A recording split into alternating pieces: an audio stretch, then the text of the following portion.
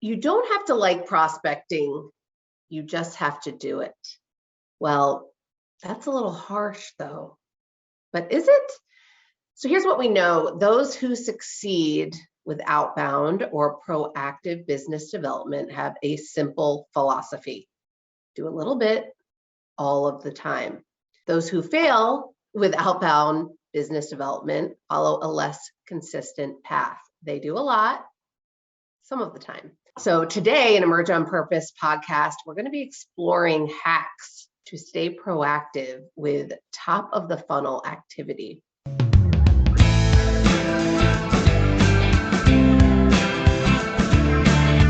Hi, everybody. It's Pete Oliver. Welcome to the Emerge on Purpose podcast. This podcast is for sales reps and managers who want to become better leaders. Each show, we'll talk about a different leadership principle that will help sales reps and managers emerge on purpose.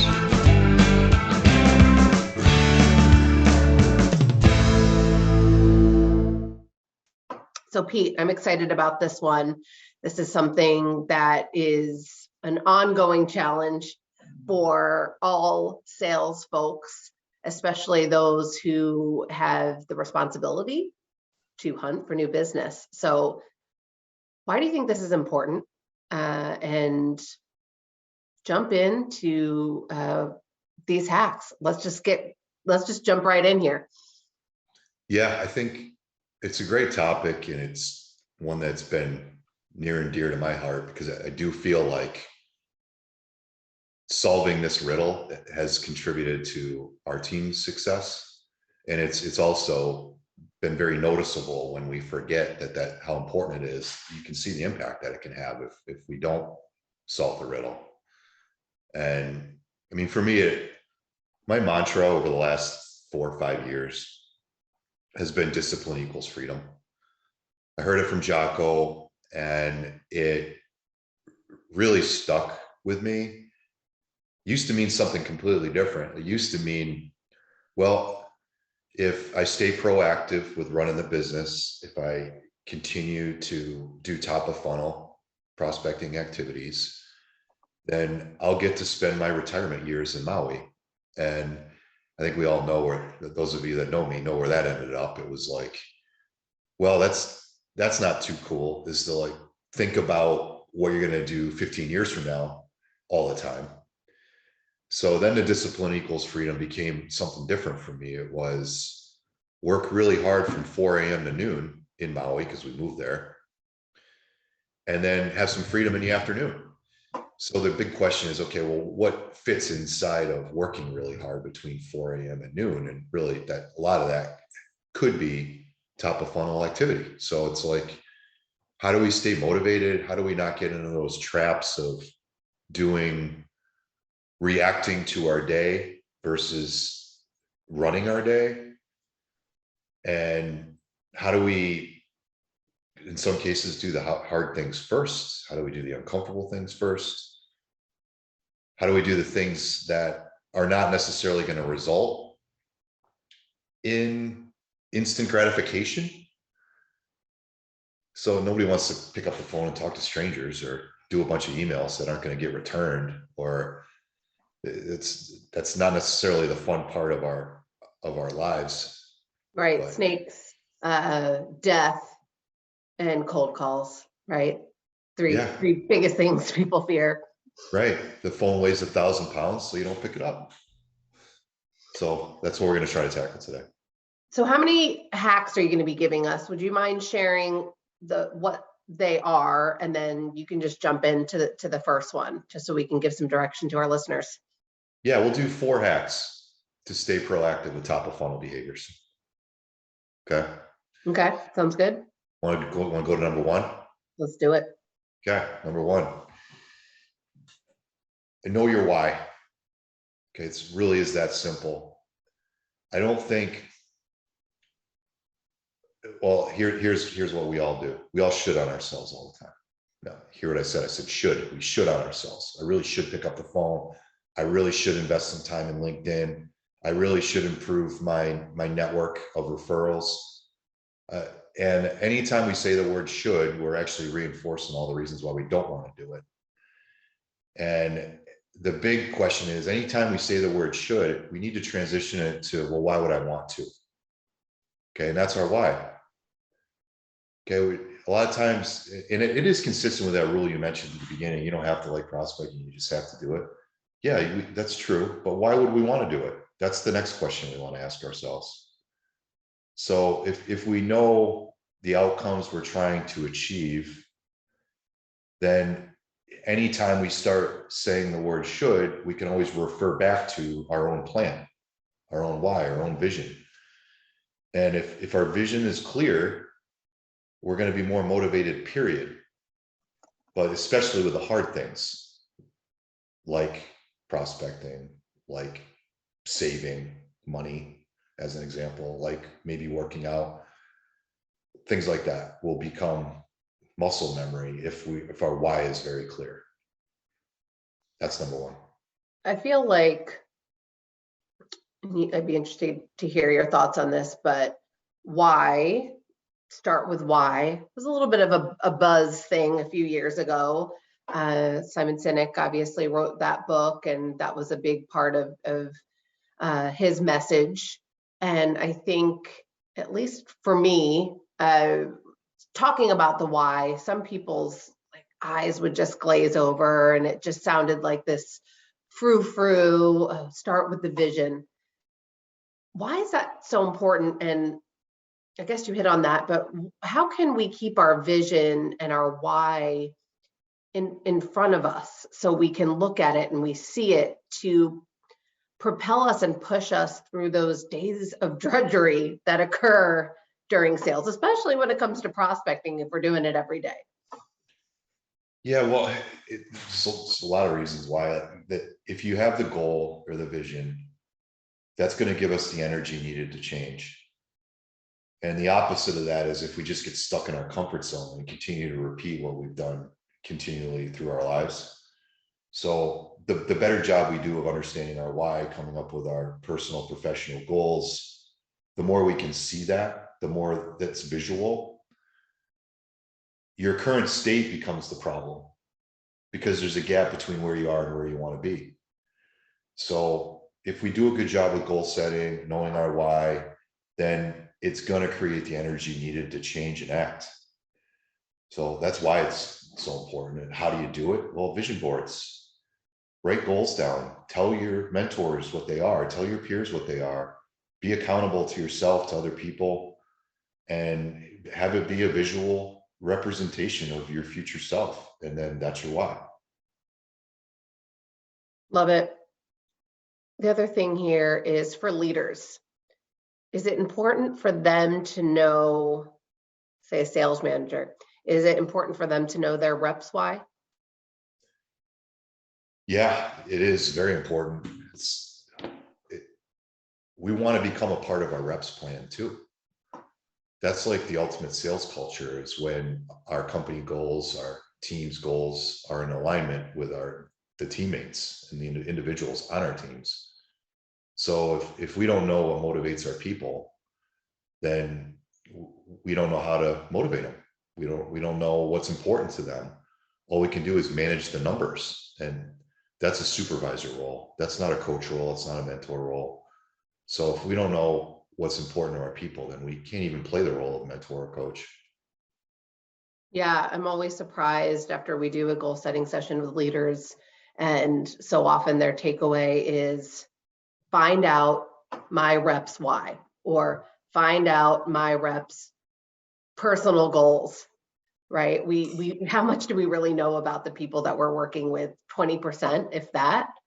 So being able to understand what those who report to us, what their why is, what their personal goals are, will really help us map to the professional goals, their quotas, the things that they need to hit and achieve. So people work for their goals before our goals, right? So Yeah, how about number? yeah, definitely. Yeah, I think if you don't know where you're going, you end up someplace else. Amen. It's really that simple. So that's your why. Good deal. All right, hit us with number two. Hack number two. Okay. Number two. a lot of time, and I'll set it up a little bit. There's a lot of times, let's pretend we even know what our goals are. Okay. We know where we want to go and why we want to go there. And then you go down to the daily and we're doing stuff. Okay. It's not like we're sitting there doing nothing all day, but a lot of times there's this big black hole between where you're going, what you want, and then what you're actually doing on a daily basis.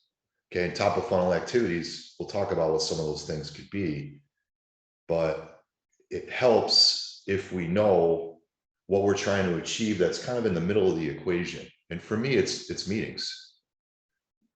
It's unique conversations and it's discovery meetings. So Lindsay, let's take our team, for example. We know what our revenue goal is. We know where we want to go. We know what percentage of revenue we can already see and not see. Okay. We also know what our average deal size is. We know what our close percentages are. We have a pretty good understanding of what's got us to where we are and where we're going. So that makes it possible for us to know how many discovery meetings we need, right? As a team. So how many discovery meetings does our team need per week? Going for 4. 4. Yeah. Now, why is that number important? Because we know our average deal size, we know our close percentages. Okay. We know how long our sales cycles are.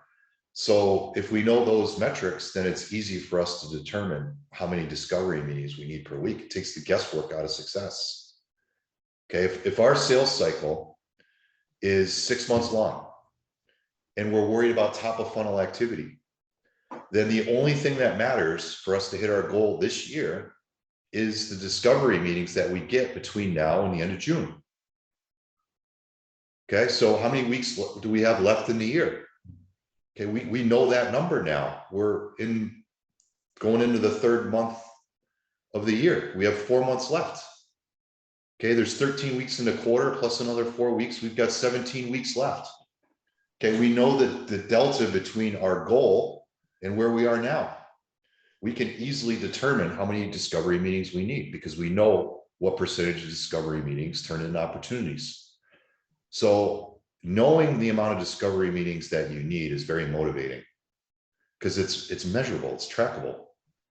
Okay, it's one step removed from the leading behavior, which are the money-making behaviors. Okay, so included in number 2, yeah, we want to know how many discovery meetings we need, but we also want to know the leading behaviors that will result in discovery meetings.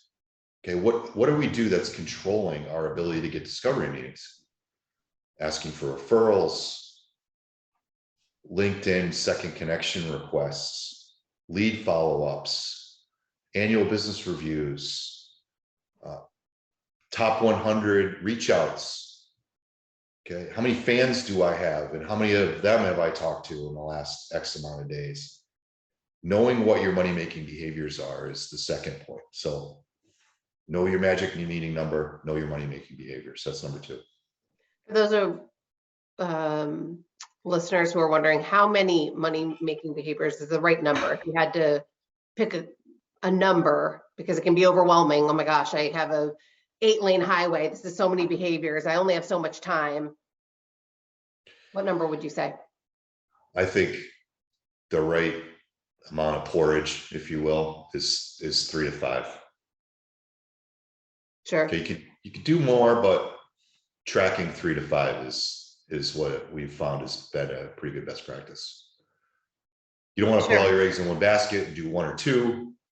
You don't want to get too disjointed and do a boatload of them because you never really get good at any one thing. So 3 to 5 is a good number. Love it. Beautiful. All right. Number 3. Okay, number 3. This one is like where the planning process meets the action process. So you think about the behavior part of the Sandler success triangle. It starts with vision and goals. It evolves into plan. Really, that's what we just talked about. Okay, and then from plan, it's going to go to action. So how do we do that in an effective way? How do we basically turn the corner from plan and go into action? Well, we got to protect our calendar. Okay. for me, that's like the biggest part of my cookbook is just making sure that I'm committing the enough amount of time in order to execute it. So we have to protect our calendar. We have to do the hard things first. That is important, but not urgent time. Just like going to sales training, it's important, but not urgent. Leadership stuff that we do for ourselves, important and not, but not urgent. A lot of times this prospecting thing, it's not like our pants are on fire here. Okay. We want to create a mindset that makes us think that, but we want to protect our calendar and make sure that we're prioritizing that just as much as everything else. Because if not, our pipeline and our close percentage in our business is going to look like a mountain range going up and down because we got amnesia about the fact that it was important to pick the phone up for 2 months. Okay. So protect your calendar, because every week that goes by, you're losing 2% of your year. If you have a 6-month sales process and you're worried about hitting your yearly goal and it's February, we only have 17 selling weeks left to fill the funnel. Okay, if you miss 1 week, it's like 5% of your year, 6% of your year. So we got to protect our calendar every week. Okay. Now, cookbook. I mentioned the word cookbook. This is what we would consider your recipe for success. So we know how many meetings we need. We know what our money-making behaviors are. How many of them? Okay. What is, if we wanted to say, I only want to measure my behavior, not our results. Okay. Which, by the way, I like to burn the candle at both ends on that one. I want to measure the behavior, but I also want to know what the results are. But if we want to measure the behavior only, that's what goes in the cookbook. How many referral asks am I going to do? How much time am I going to spend on LinkedIn reach outs? How many new intro requests am I going to send out for new connections? How many networking events, virtual or in person, am I going to go to? How many QBRs do I need to accomplish? And then it's the how many question. That's your cookbook. So take those 3 to 5 money-making behaviors, put a number on it. How many do I need to do in a given week or a month? And then track it. Okay, that's your cookbook. So have a cookbook and then protect your calendar. That's number 3. Yeah, it's like a reverse engineering, taking a look at your goal, which might be those 4 meetings a week or whatever it might be. It could be a dollar number, it could be a quota, and just working backwards from that. And also knowing that it's a living, breathing document. It can change, right? As you work, if referrals is one of your money-making behaviors and you get into a great habit of asking for referrals without reservation, then you might say, okay, 2 referrals a week, I'm going to do 5 referrals a week. So you dial that behavior up and you can dial a different behavior down in order to ensure you're managing your time effectively and not getting too crazy with it and getting more efficient. Yeah, inside of the planning bucket, there's create the plan, there's track the plan, there's adjust the plan. Yep. So if we're not tracking, we can't adjust, right? But you're right, there's different levers. This amount of time doing this type of activity resulted in X. This amount of time with this activity resulted in Y. If Y is bigger than X, then we want to lever one up and lever the other one down. Awesome. All right, that's 3 out of 4. What's the last? Okay, number 4. I say this a lot, but the biggest gift Sandler has given me is the success triangle. And those of us that have gone through Sandler, we get pretty good at trying to live that success triangle. And that's behavior, attitude, and technique. That's the 3 points of the triangles. And inside of the behavior bucket, there's the goal setting process, the planning process, the action process. So the action part has 3 points too. Okay, there's discipline. Okay, discipline. That means there's consistency there. There's no excuses there. There's a cadence there. The second thing is energy. Okay, are we just going through the motions, or or are we doing things with purpose? Okay. And then the third one is guts. Okay. Are we doing the hard things first? So the fourth tip I'll give you as a hack for prospecting is constantly self-evaluate how you're doing with discipline, energy, and guts. Because if your action doesn't contain those three things and you're just going through the motions, yeah, you're doing the behavior, but you're missing the mark on any one of those three things, then you're going to be working too hard. So that would be tip number 4, is constantly evaluate yourself with discipline, energy, and guts. If I wanted to evaluate myself, what would you say? Scale of 1 to 10, 1 low, 10 high, and give myself a score and figure out where I want to be and what little baby action steps I can take to bridge that gap. Yep. You could big picture measure how you're doing holistically, or you can take a specific action that you did and then ask yourself, well, did I follow my prospecting process? Did I have the discipline to do that? Was my energy level good on the call? And did I ask the tough question? Did I do the hard things? So even on an actual activity in and of itself, you can rate those 3 things on the call or the meeting. But yeah, you can also look at it big picture and see how you're doing. Did I miss a month of prospecting? Is my body language terrible? Is my tonality weak? Because you're recording calls probably anyway. So you can start to see how that looks holistically as well. Yeah, I think in wrapping this up, I think about, with Sandler, we use a bunch of different assessments, and there's a way we can assess takes action in a person's ability or kind of innate ability to take action. And those who measure high or score high on takes action do whatever it takes to get the job done. And then those who measure low are conditionally committed to action. So not unconditionally, they're conditionally committed. So I would love to just wrap up with your thoughts on that difference between unconditionally committed versus conditionally committed, and what folks can do in order to dial that lever up and just get out of their own way, whether it's fear, whatever it is that keeps them conditional versus unconditional. Yeah, it's a great point. I mean, my advice that I would give leaders that have people that have low takes action, like, you got to micromanage the crap out of the situation, like, because they're not motivated to do it themselves. So how do you create a condition is the big question. So it could be because you're monitoring what they're doing. It could be because you're the one that told them what they should be doing. That's the condition. Or you could create the need for a condition in and of themselves because now you know what their why is. So if their takes action is low, then you as a leader have to determine how to create the condition. And then over time, maybe you can get that to change. But I would also look at their ambition and drive, like what's motivating them to do something. If you have low ambition and drive, low takes action, you're going to have to micromanage the crap out of that person. Okay. If you have high ambition and drive, high takes action, you point them in a direction, Get out of the way. line them up, let them go.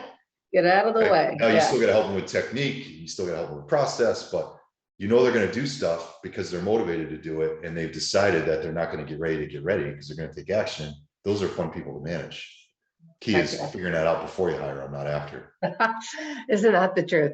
Yeah, well, that brings us to another topic we're going to be diving into coming up in the near future when it comes to hiring. So must-haves when hiring high-tech sales reps. So high-tech obviously is like a rocket ship in our virtual world. Especially in our clients, the hiring and growth is just completely astounding. So we're going to hit on some must-haves. Any thing you want to share about what folks and listeners can expect in that podcast? Yeah, it's a fun topic actually, because talk about pain. you think about the challenge that you create for yourself if you get somebody in the territory that's not successful. Second level pain is the dollar amount you put on that problem. There's the lack of revenue inside of that territory, obviously. There's all the money you put into the person that you hired. There's the collateral damage that they can do with brand in the marketplace that's going to sit there long after that sales rep's gone. There's just so much riding on getting the right people on the bus. And there's so many common mistakes that managers make when they're trying to hire people. The biggest one is they overweight experience. Just because somebody did do something doesn't necessarily mean they're going to do it. So, or if they can do it, doesn't mean they will do it. So there's a big difference between can do and will do. So we'll dive into that a little bit and talk about how to uncover that in a very systematic way. Cool. Very good. Well, looking forward to that. To what we were just saying before, how do we hire these behavior animals that have mental toughness and can exhibit equal business stature, and they've got that, good balance on the behavior, attitude, and technique triangle, and making sure, because we know that the cost of a bad hire can be pretty significant. So in some of the must-haves we share, hopefully we'll mitigate that. So very cool. We'll look forward to that. Any last words? That'll do it. Until then, keep climbing. Rock and roll. See you, folks. Are you responsible for building a robust pipeline and hitting a monthly quota? Or perhaps you're responsible for the team that needs to do so. Do you feel stuck on how to connect the dots? We at Sandler Sailfish excel at the how-tos in sales and sales management. Book a discovery meeting with us today. A discovery meeting is a simple exchange of information to determine fit. A discovery between two parties, nothing more. We've helped thousands of purpose-driven sales leaders just like you to shorten sales cycles, consistently meet sales forecasts, and roll out proactive business development behavior plans that work. Go to sailfish.sandler.com/book a call or scan the QR code on your screen. Until then, keep climbing.